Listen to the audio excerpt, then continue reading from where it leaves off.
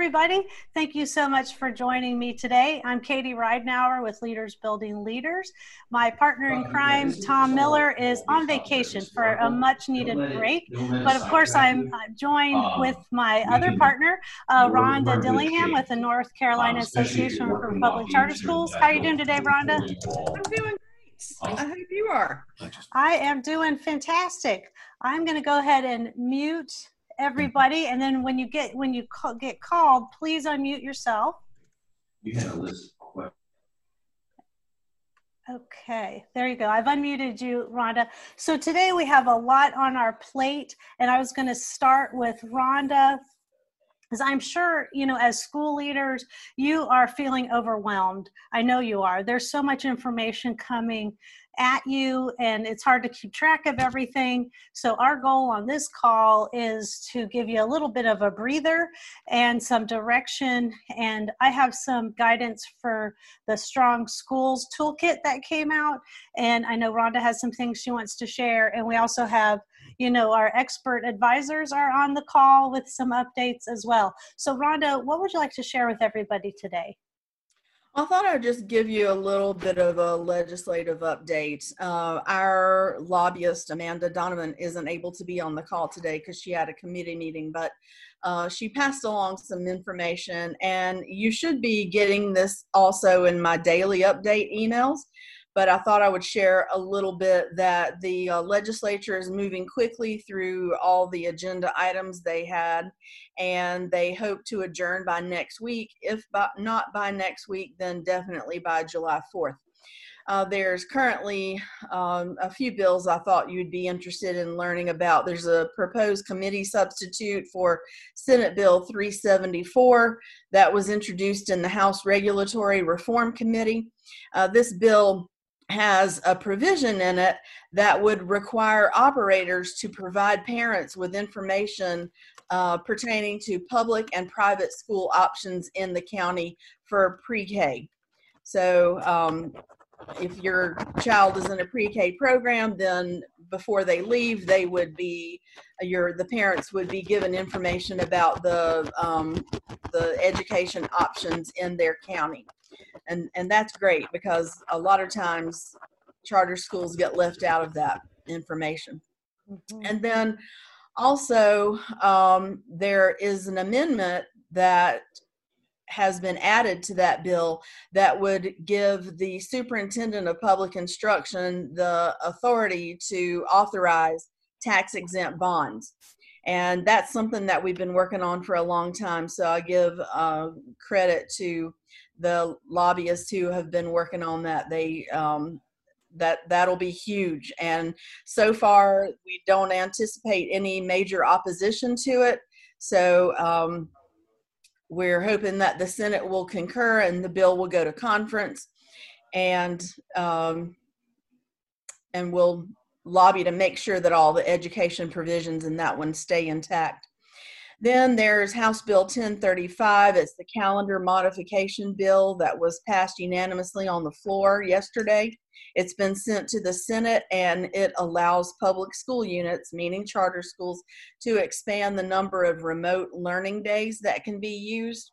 And the language basically replaces the authorization to use additional remote instruction days during a state of emergency order with the authorization for the governing body of a public school unit to use additional remote instruction days if the body determines that it's needed to promote the health and safety of students. So I think that will be huge also. And then Rhonda, would that give them flexibility to make that decision on their own about going to remote learning? That's what that would do. That's right. Yeah, and then the third bill that I'll talk about is House Bill 1071. It's the one that increases ADM, and these are non-recurring funds, but the total ADM increase for the year would be just shy of $123 million. So, and charter schools would be included in having access to that funding too. Okay. So that's it. I'll continue to keep everybody up to date with legislative matters and the daily updates, so you can look for them there. Okay, I just wanted to go back to that bond bill one more time. Can you just kind of break down the implications of that bill if it goes through? Yeah, so if we go back 2 or 3 years, maybe there was a school in Durham that had to go to the Durham City Council to get approval for their tax exempt bonds for their new facility. And the Durham City Council decided they wanted to make a political statement instead of doing what was right and saving the school money. They decided to reject that request. And as a result, that school ended up having to go for financing that cost them a lot more than the tax exempt bonds would. And this just really circumvents that whole political shenanigans mess. And it would allow the superintendent of public instruction to authorize those tax exempt bond packages. Okay, fantastic. So it can just go right to the top and they don't have to go through the county to get that approval. Right. Perfect. Okay, that's great progress. We did have a question about that last piece of funding that you mentioned in your list. Can you clarify what that funding is for? It's a non-recurring funds ADM growth bill that would add an additional just short of $123 million to next year's ADM. So do you know how that would break down, like what a school could see from that? Any way to see that? Am I right in saying that there are about 2 million public school students in North Carolina? That's my understanding.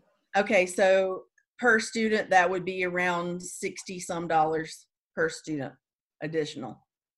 Okay, got it. Okay, well, hey, every extra dollar, when we're projecting, that our budgets are going to be lower, that could be definitely helpful. Okay, well, great. If anybody else has any questions, put them in the chat. There were a few that came on while you were sharing, Rhonda, so I'll just start here to see if maybe you know the answer. Barbara Cohen asked, has there been any word on the state budget cuts or freezing salaries for the next school year? I know they've been talking about salaries and even giving teachers a pay raise, but I don't know where any of that is. I think that's been sent to the governor to sign. There are supposed to be step increases and a one-time bonus to teachers of $350. Okay. And so that's waiting with the governor right now. Okay. And then Kelly Riley asked, and she put this out to the group, and and some folks have answered about, if you're doing Jumpstart, are you having parents sign a waiver? And then we have some people saying, well, we're doing Jumpstart virtually, so you don't need a waiver. So if you have another answer to that, please put it in the chat. That would be fantastic. So then I thought we could go to insurance people. I know we have Steve on the line. I think, has Hadley joined us? Okay, so Hadley and Steve, I'll unmute you. If you'll join us, you were going to talk to us a little bit about liability. So there, you should be unmuted. Yes, thank you, Katie. Absolutely. All right. And then let's see, are you unmuted? I am now. Okay. Okay. So this morning we had some emails going back and forth, and between Lisa and Katie and Hadley and I and Rhonda and our lobbyists. So it sounds to me like, Rhonda, you got us the answer on immunity for the charter schools, correct? Yeah, I think the final answer was that you're covered. Chess just sent me an email about that, though. Let's see. Right. He was asking as well. So what we're trying to do, Katie, is just shore that up and make sure that when the schools reopen and everyone returns, the faculty, the staff, the families, the students, that we just want to make sure there's absolute protection for immunity for our schools from any potential claims. And So you're And talking at least, about like if a parent said, my child got COVID-19 from your school, now yes, you're liable, or a that's correct. teacher or somebody, That's right? correct.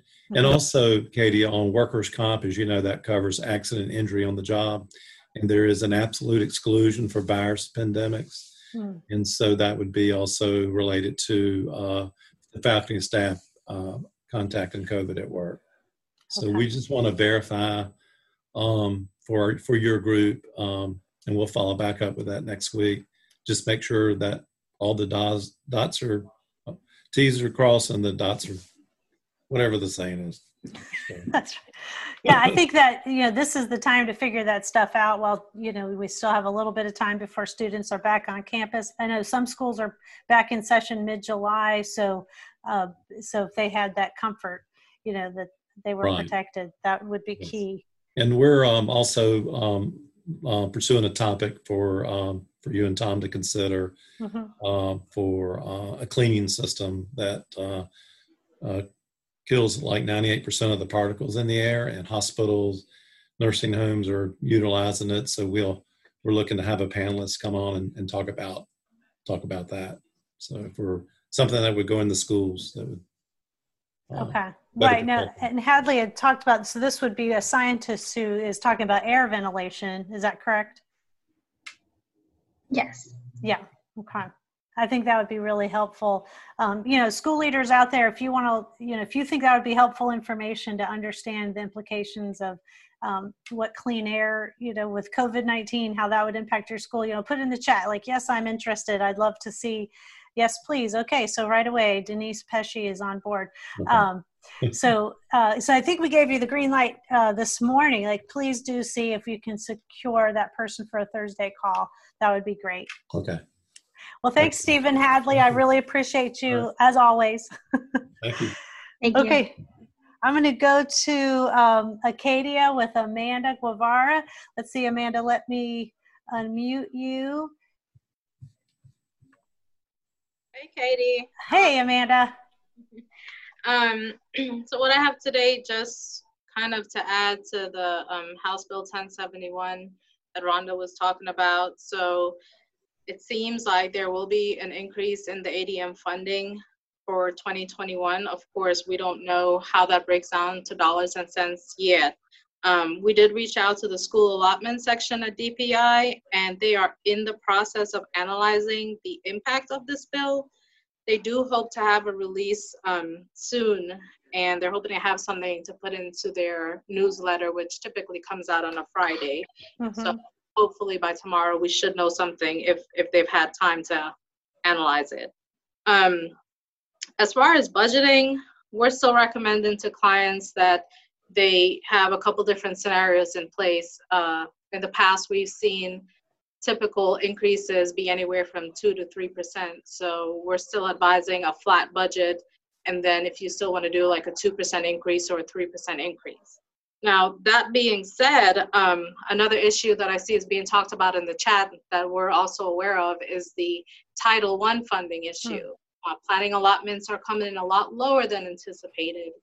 And so you have to consider that, okay, so if you get a ADM increase from the state and then you lose, a big chunk of your Title I funds, how is that going to affect your overall budget? So we do advise, proceed with caution, even though it sounds great. Yes, ADM will be increased according to this bill.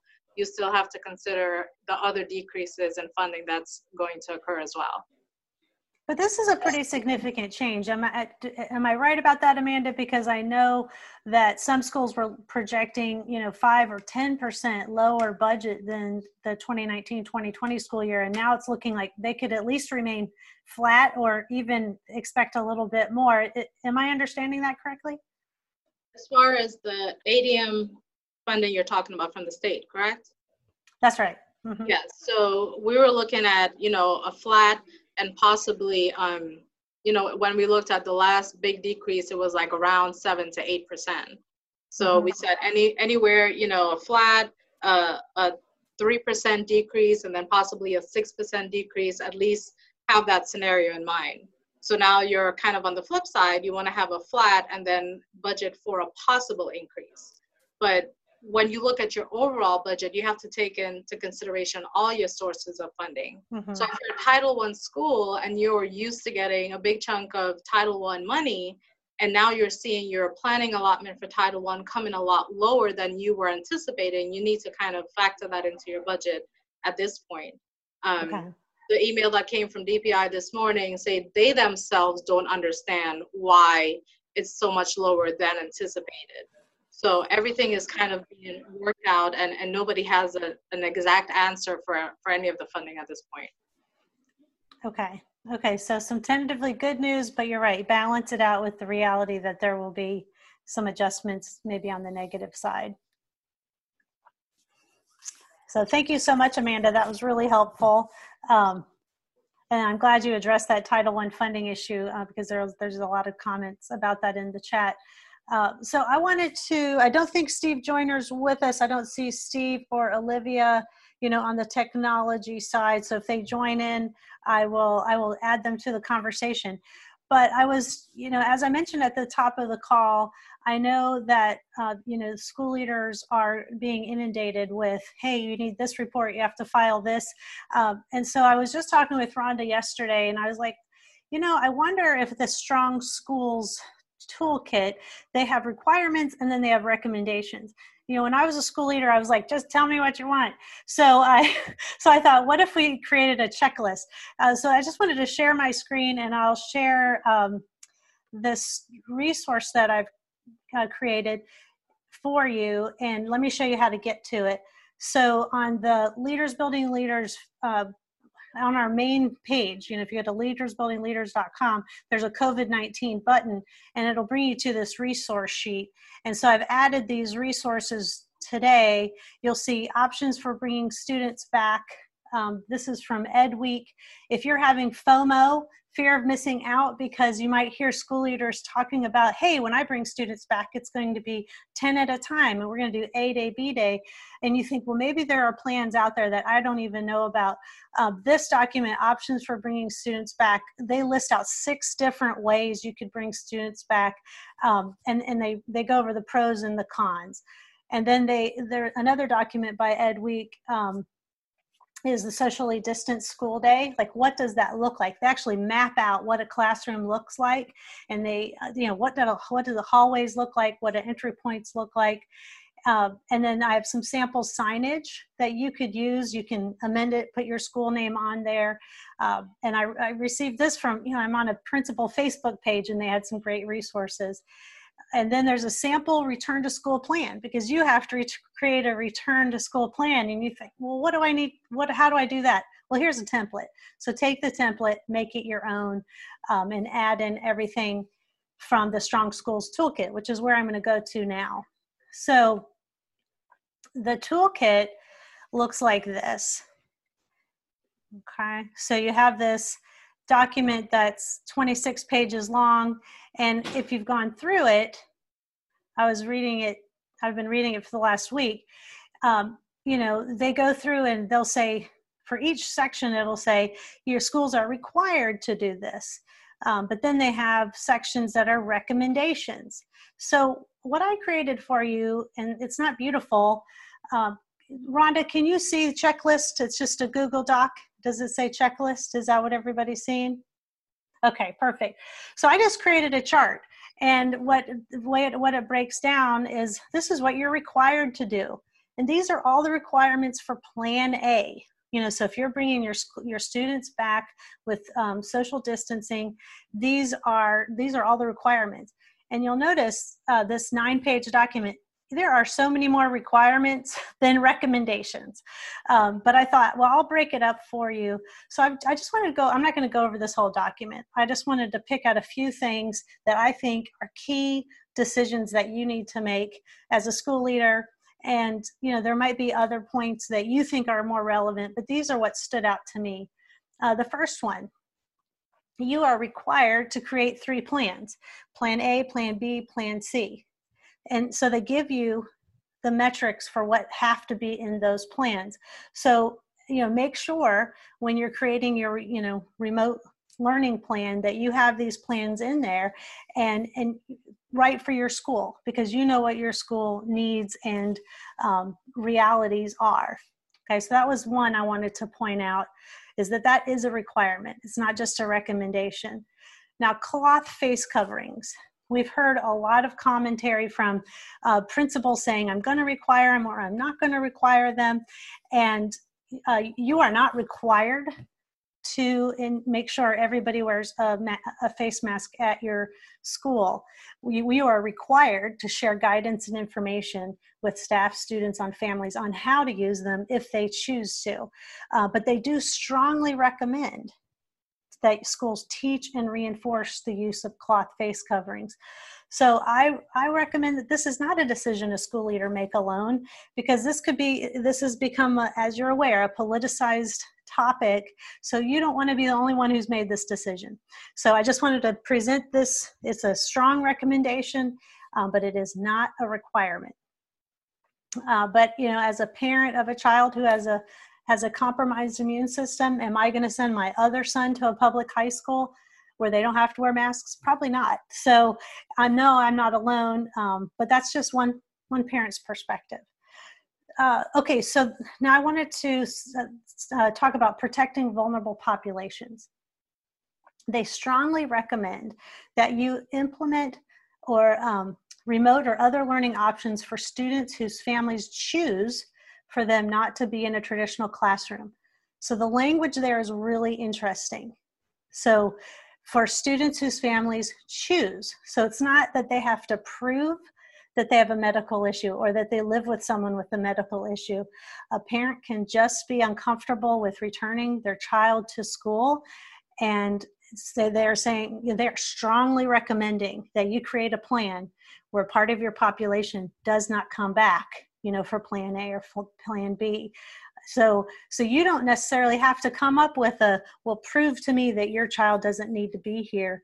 But on the flip side, as a school, you get to tell parents, like, okay, if you choose not to send your child to school, then this is what the plan looks like, right? So it says implement remote or other learning options for students whose families choose for them not to be in the traditional classroom. So you create that plan. They might be able to opt out of face-to-face, but you get to decide what it looks like. So I just wanted to highlight that, because that is something that you get to control. Parents control the choice, but you control what that looks like.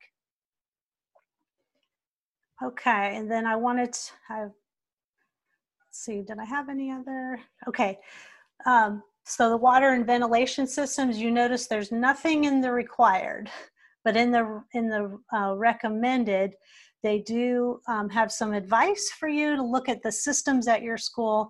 And then, as Stephen Hadley mentioned, we're looking to get an expert here to advise you on the ventilation systems in your school and what systems you might be able to purchase to improve that. And for transportation. Now, we all know how hard it is to get bus drivers, and now they're recommending that you identify at least one adult to accompany the driver. So I just wanted to point that out, because I know that's a big deal. I know it's not easy to just find someone who can ride on a bus. What if you have a fleet of buses? What if you have 10 buses? That's 10 extra people you have to find. So I wanted to highlight that it is a recommendation. They don't word it as a strong recommendation, but it is a recommendation. And in the Ed Week documents that I referenced earlier, they have why don't I just pull that up so I don't have to just talk about it. You can see the image. Okay, so you have this checklist. It's in our folder. Let me just pause there for a second. Are there any questions as I'm talking? I need to see the chat here. I see there are a few things. Okay, Katie, how do we confirm we are paid for these kids in 20-day and ADM? Okay, well, we'll go back to that in just a second, Jennifer. Okay, so let me go to those documents that so for the socially distanced school,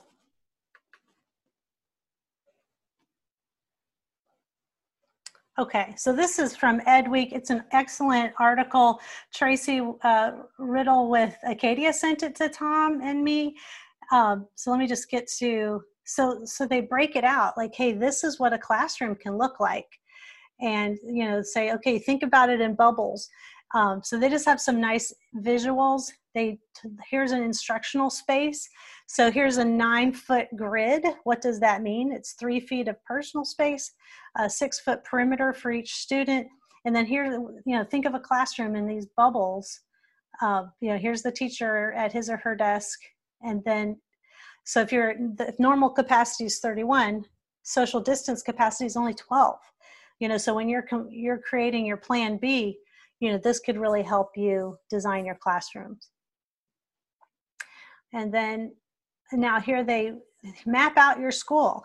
So if you want to limit the exposure that students have as they go through the building, they recommend that you designate entry points and then you designate walkways, just like they did at the grocery store. My grocery store has pulled them up now, but it was really helpful to know, like, okay, I can go down this one, but I need to walk around for the next one. So they've mapped that out for you. But here's the bus one, which I thought was really interesting. So if normal capacity is 56, if you choose not to have your students wear masks, you can only have 7 kids on a bus and follow CDC guidelines. But if you have your students wear masks, you can have 28. So you can have 50% of your kids on the bus instead of 12% of your kids on the bus. Okay, so I thought that image was really helpful. Okay, and that was it for that document. Okay, so I've been talking a lot. Let me stop the share. And what questions does anybody have? Feel free to unmute yourself or to put it into the chat.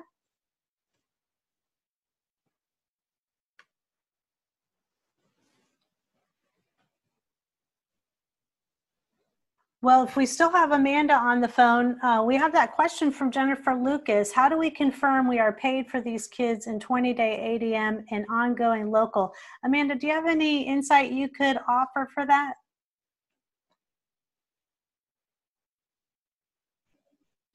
Let me see.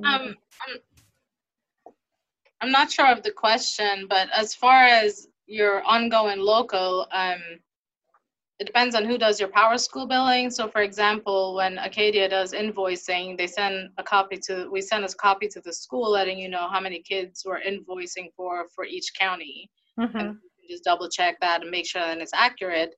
Now that's just the invoicing part. Mm-hmm. When you actually receive your check, you need to make sure that they are paying you for the correct amount of students. So I'm not really concerned on that. I'm talking about in the part where we're working through a reopening plan is different than a remote learning plan. They're 2 different things. And one is reopening and you might be option A, mm-hmm. and here's how we're going to open and here's what we're going to offer and the cleaning and the prevention and the other protocols. But included in that, which Katie is, reading with us, which I agree with, is that we're either encouraged or required to provide an alternative setting for families who, are unsafe or unwell and can't come to school. So I understand that, and I think that that's great. But what we haven't seen is some kind of way to confirm that that's what the state will accept from us on 20-day ADM. So if I normally have, 1,000 kids enrolled, and during those first 20 days, only 900 physically come, the others we're offering, as long as we do attendance, as long as we do all of the things we understand that are required, is this the year that they say that's good enough, that they're not a physical head count? Okay, and I think if Melinda Smith is on the line from Power School, maybe she can chime in here. But from my understanding is that when you submit the plan to DPI, you have to let them know how you're going to count the attendance, because mm-hmm. we had a question asked from a school, well, if we're doing, face-to-face for some and some online, how are the online ones going to be counted? And to my understanding, you have to include in your plan how right. you at the school will account for them. Is that correct, Melinda? Yes, that's our understanding right now. A student counts in membership from the first day that they attend instruction. And there's no designation at this time that remote instruction will not count for counting that student present on the first day of school. So we're just moving forward with the understanding that they attend instruction on the first day, they will enter membership and will be counted in the ADM. Okay. So I do get that. And I apologize for asking the question, you know, a few different times in a few different ways, just because I know exactly how and where to put that in the remote learning plan. But I guess the question is, does that mean we are all operating using our remote learning plan from day one, even though if we're told that we're under option A and we're all allowed to go back to school physically under option A, which is everybody with these preventative measures in, we're not really operating with a remote learning plan. We're operating as business as usual, and therefore that caveat in bullet number 11 or component 11, whatever it is, does that really apply? That's, I guess my concern is, do we get to roll out remote learning plans even if we're told we're doing option A? Jennifer, I think that's why the legislature has drafted the House Bill 1035 that takes off the restrictions on how you can use remote instruction days, because it leaves it up to the public school unit's governing body. So if you write into your remote instruction plan how you're going to take attendance and House Bill 1035 passes, then you would be covered. So what is the timeline for that? I think that House Bill then of what you're talking about makes me feel most comfortable that we can roll out an alternative plan or a blended plan from day one, even under option A, provided that passes. That makes sense. Yeah, and it's been sent to the Senate, and so it is moving very quickly through the legislature, and I'll continue to keep everybody updated on that. I expect that to be sent to the governor with, you know, as long as there are no huge hiccups, it will be sent to the governor by next week. Okay. I think, do you know what I'm saying then? Because I think that that bill, I think, does overcome this concern and gives us more flexibility in implementing what's called a remote learning plan, even if we're not called going remotely. Yeah. I think it'd be also key to, I mean, I'm sure everybody's doing this, but just, I'll say it anyway. You should be surveying your parents to find out what their disposition is about being back in the building so that you can anticipate this. It's a great question, Jennifer. I'm glad you brought it up. So just to clarify for everybody on the line, so Jennifer's question is, so what if the governor says, hey, we're going to go with plan A, you know, we're going to go back to school as normal, and you've created this remote instruction plan where you're going to calculate attendance a certain way, because in component 11 of the remote instruction plan, you get to determine how you're going to calculate your attendance. And so Jennifer's question is, well, let's say if we go back face to face, can we use that way to calculate attendance that we have in our remote instruction plan, or do we do the traditional 20-day ADM? And so Rhonda's saying this House bill going through the Senate is going to give you the schools the freedom to make that decision. Am I capturing that correctly, Rhonda? Yes. Okay, perfect. So if you look at your component 11, and I do have it here, let me just share the screen. So this is for your remote instruction plan that all schools have to have in by July 20th. And there are 15 components, and they threw in 2 optional ones just for fun. So component 11 is really key. And a school leader we were talking with this week said, hey, if you are going to count attendance by, you know, students logging in every day, and that's what's been working during remote instruction this spring, then that should be what you put in component 11. But if you have students who are only checking in a couple times a week, well, then you need to make sure your attendance plan reflects that, because you don't want your own plan to work against your ADM.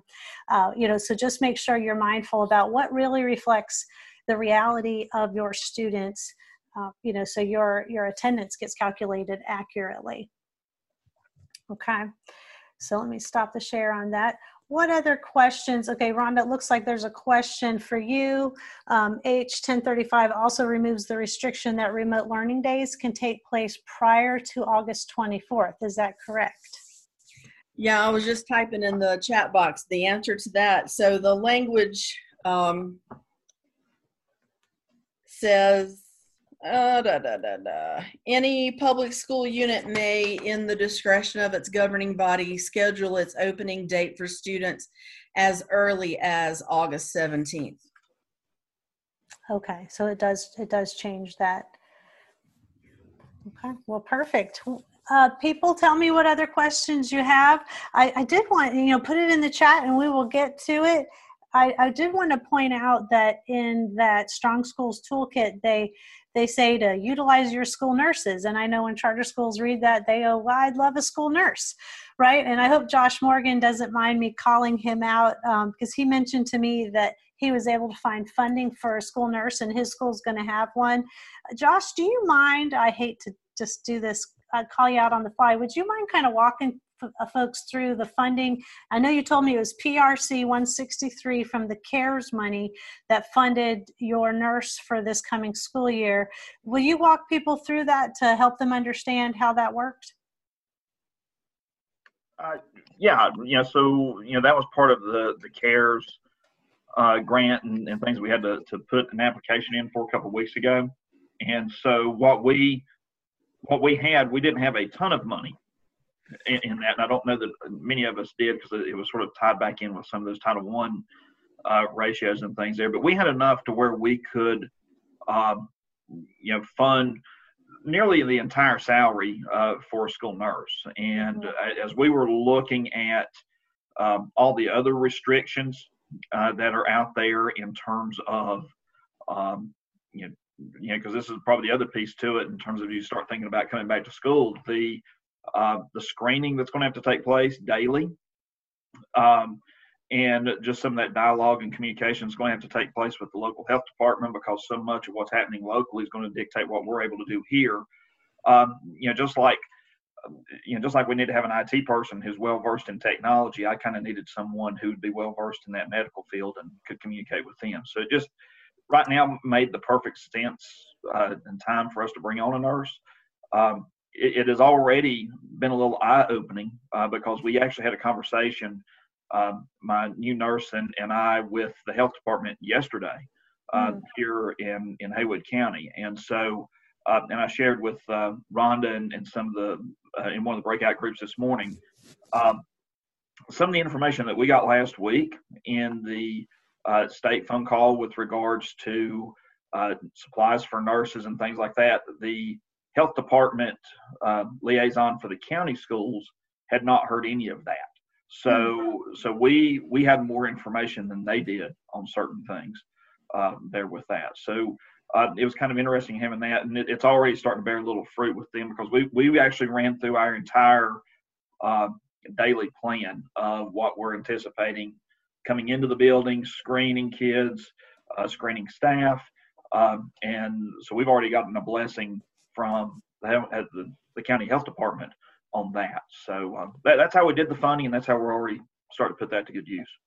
Okay, thank you. I appreciate you answering on the fly there. That's got to be vital information to folks who are wondering, where can I get a school nurse? Another resource for a school nurse, and Josh actually helped me to push me to figure this out, was the school safety grants. Now I know a lot of you are working on your SRO grant. The due date was extended to this Friday, but so last year that was bundled as a part of the school safety grants. This year the SRO has been funded and they're still waiting to see about the mental health and the school the safety equipment sub-grants. But if they do come out, it turns out that mental health piece does fund a school nurse. So if that's something that, if you're looking for some funding, that is a grant that was made available last year that I know they're looking to, they're trying to get funded. So we'll see if it comes to fruition. So I just wanted to update you there. So what other topics do we have? Rhonda, were you going to share about the task force and some of the work it's doing with the folks today? Yes, the task force met today to share their findings on the 15 components of the remote instruction plan. And that had been divided up into different categories for them to research and work on. And that information will be shared by the middle of next week. Okay. So hopefully it'll be a resource for you to use while you're working on your own remote instruction plans. Okay, fantastic. Now, for some of you, I did mention the sample return to school plan, and so if you go to the Leaders Building Leaders site, you'll see the big button for the COVID-19 resources. If you're anything like I was as a school leader, I always wanted a template. Like, why reinvent the wheel? So this template, it's a Word document, so you can amend it as you need to. Now, Rhonda, do you know who schools are supposed to submit this plan to? I looked all over the Strong Schools Toolkit. It says you have to submit it, but I didn't see to whom they submit it. Do you know who that would be? Are you talking about the remote instruction plan? Well, no, then they have to do their return to school plan well. No, I didn't think about that actually. I don't. I'll have to check into that. Okay, because I was like, okay. Now, what about the remote learning plan? Where do people return that to? Who do they return that to? My understanding is that charter schools turn it into the Office of Charter Schools. Okay, so it'll be something through Epicenter, perhaps? Mm-hmm. Yeah. Okay, fantastic. And then there are the retention and promotion data that is due in September, and my understanding is that's going to be submitted through PowerSchool. So, so if you're wondering how that's, going to come down the line, that's what our resources told us on that. So are there any other questions, or what can we support you all with today? I did want to let everybody know, and we've had a few folks on the call sign up. I'm hosting a grant writing class next Wednesday, and it's a really good price. It's $35 per participant, but my goal is to equip everybody so they can write grants. Once the NC Access grants get approved next month, Leaders Building Leaders will help schools get over $10 million. And I want to share that skill with you guys, because I want you guys to be able to do it. I love when you hire Leaders Building Leaders, but I know you can't always do that. So for classroom grants and for corporate and foundation grants, I want to equip you to do that. So on our follow-up email, we'll make sure and have a link if you haven't already received that. Okay, I have a correction here from Stephen Gay. No, we are not required to return to school plan yet. Is that per the conversation with DPI? Okay, so the return to school plan, he's saying that you don't have to turn in yet. And Mary Jo, all is clear as mud. Okay, yeah, I'm right there with you. But so just know that we are trying to figure this stuff out so you guys can do the important work. We're trying to get the administrative work out of the way. So a question here from Denise Pesci: if you are a year-round school, can you start before August 17th? My understanding is yes. I know of several schools that are starting in July. Let's see, Josh, you are starting before August 17th. Am I correct on that? Would you mind chiming in again? I was looking. Sure. Yeah, we are starting August 5th. So the way that the previous version of this state law that was passed, we as charter schools have the discretion. We can begin before the 17th. So that's what we're doing there with that. Our schedule was already on to start the 5th, and that's what we're doing as far as that's concerned. Okay. We did also within that same piece, because the one piece, and Rhonda, you may have some answer on this too. They never did. Sort of depend on who you talk to as far as the way that those remote instructional days that we had to keep bouncing in there and all that stuff. We went ahead and just created two versions of our calendar with the breakdown of those instructional days with the extra 5 days in there. So if the 5 instructional days are in addition to, we'll hand them one piece of paper, and if it's one where they don't count and they can double up, we're going to hand them another piece of paper. So I never did hear anything definitive as long as we have the 1,025 hours plus 5. I think that's covered with that. That was the last I got from them, and we'll see if that changes between now and August. Okay, sounds great. Okay, thank you, Josh. And we did, I don't know if everyone saw in the chat there, AB said there are specific email addresses for turning in remote learning plans and summer jumpstart plans. See the guidance docs sent out by DPI for those email addresses. If you had that documentation, AB, I'd love to see it because I've been digging around. I know there's it can be murky water, but if you'd put it in the chat or email it to us, I'd sure appreciate it so we could share that out with everybody. And it might be different based on your region. Now, Rhonda, I wanted to ask you, will you share with everybody about the upcoming conference that you're hosting? Oh my goodness, I'd love to. Well, we have Steve Griffin on the call, and he has some sessions that you'll find really important through the insurance people and some of his associates. And then we also have Acadia North Star will have a presentation.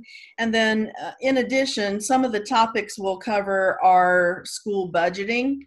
We have a budget expert who will be taking care of that one. We have everything you need to know about being in compliance for Title IX. We have using social emotional strategies to support returning students, planning for a secure financial future, and that one is just for women, or I mean guys, you can do it too, but it's specifically how women can plan for their futures. Charter school student recruitment, and of course we have the training for Senate Bill 199, which is the child sexual abuse and sex trafficking training. We have navigating financing markets. We have how do you teach science when you're doing remote instruction? That'll be a key one, I think, for the science teachers. Implementing a racial equity class. That's really relevant these days. Building relationships, health and safety indoor environments for schools, communication strategies. We'll have a legislative update, and we have some offerings for EC. So we'll have performance framework all covered as well, and lots of sessions for board members too. So I think it'll be great. And here's the funny thing about it that's just blowing my mind. We have almost 400 people registered to participate. Yeah. Wow. That means this is the highest attendance registered attendees for any charter school conference in the state of North Carolina ever. That's awesome. Now, why do you think it's so big? Tell us why. Because people, they don't have time to travel and they don't feel safe to travel. So, you don't have to attend the entire conference all day long. You can pick and choose the sessions that are of interest to you. And it's a great way to use your time. Mm-hmm. Plus, we made the registration free for our schools. And that was my gift to you because I know you've had such a hard spring. And so we decided we wouldn't charge any registration fees for our school people. So they can invite anybody. They can have parents, board members, teachers. Everybody can attend. Is that right? And it's I just see registrations rolling in constantly. It's a wonderful thing, and I'm just really excited about it. No, that's great. And thank you so much for that gift to the charter community. And that's wonderful. Hey, Steve, would you jump on and give us a little bit more detail about these grant funds for vocational programs?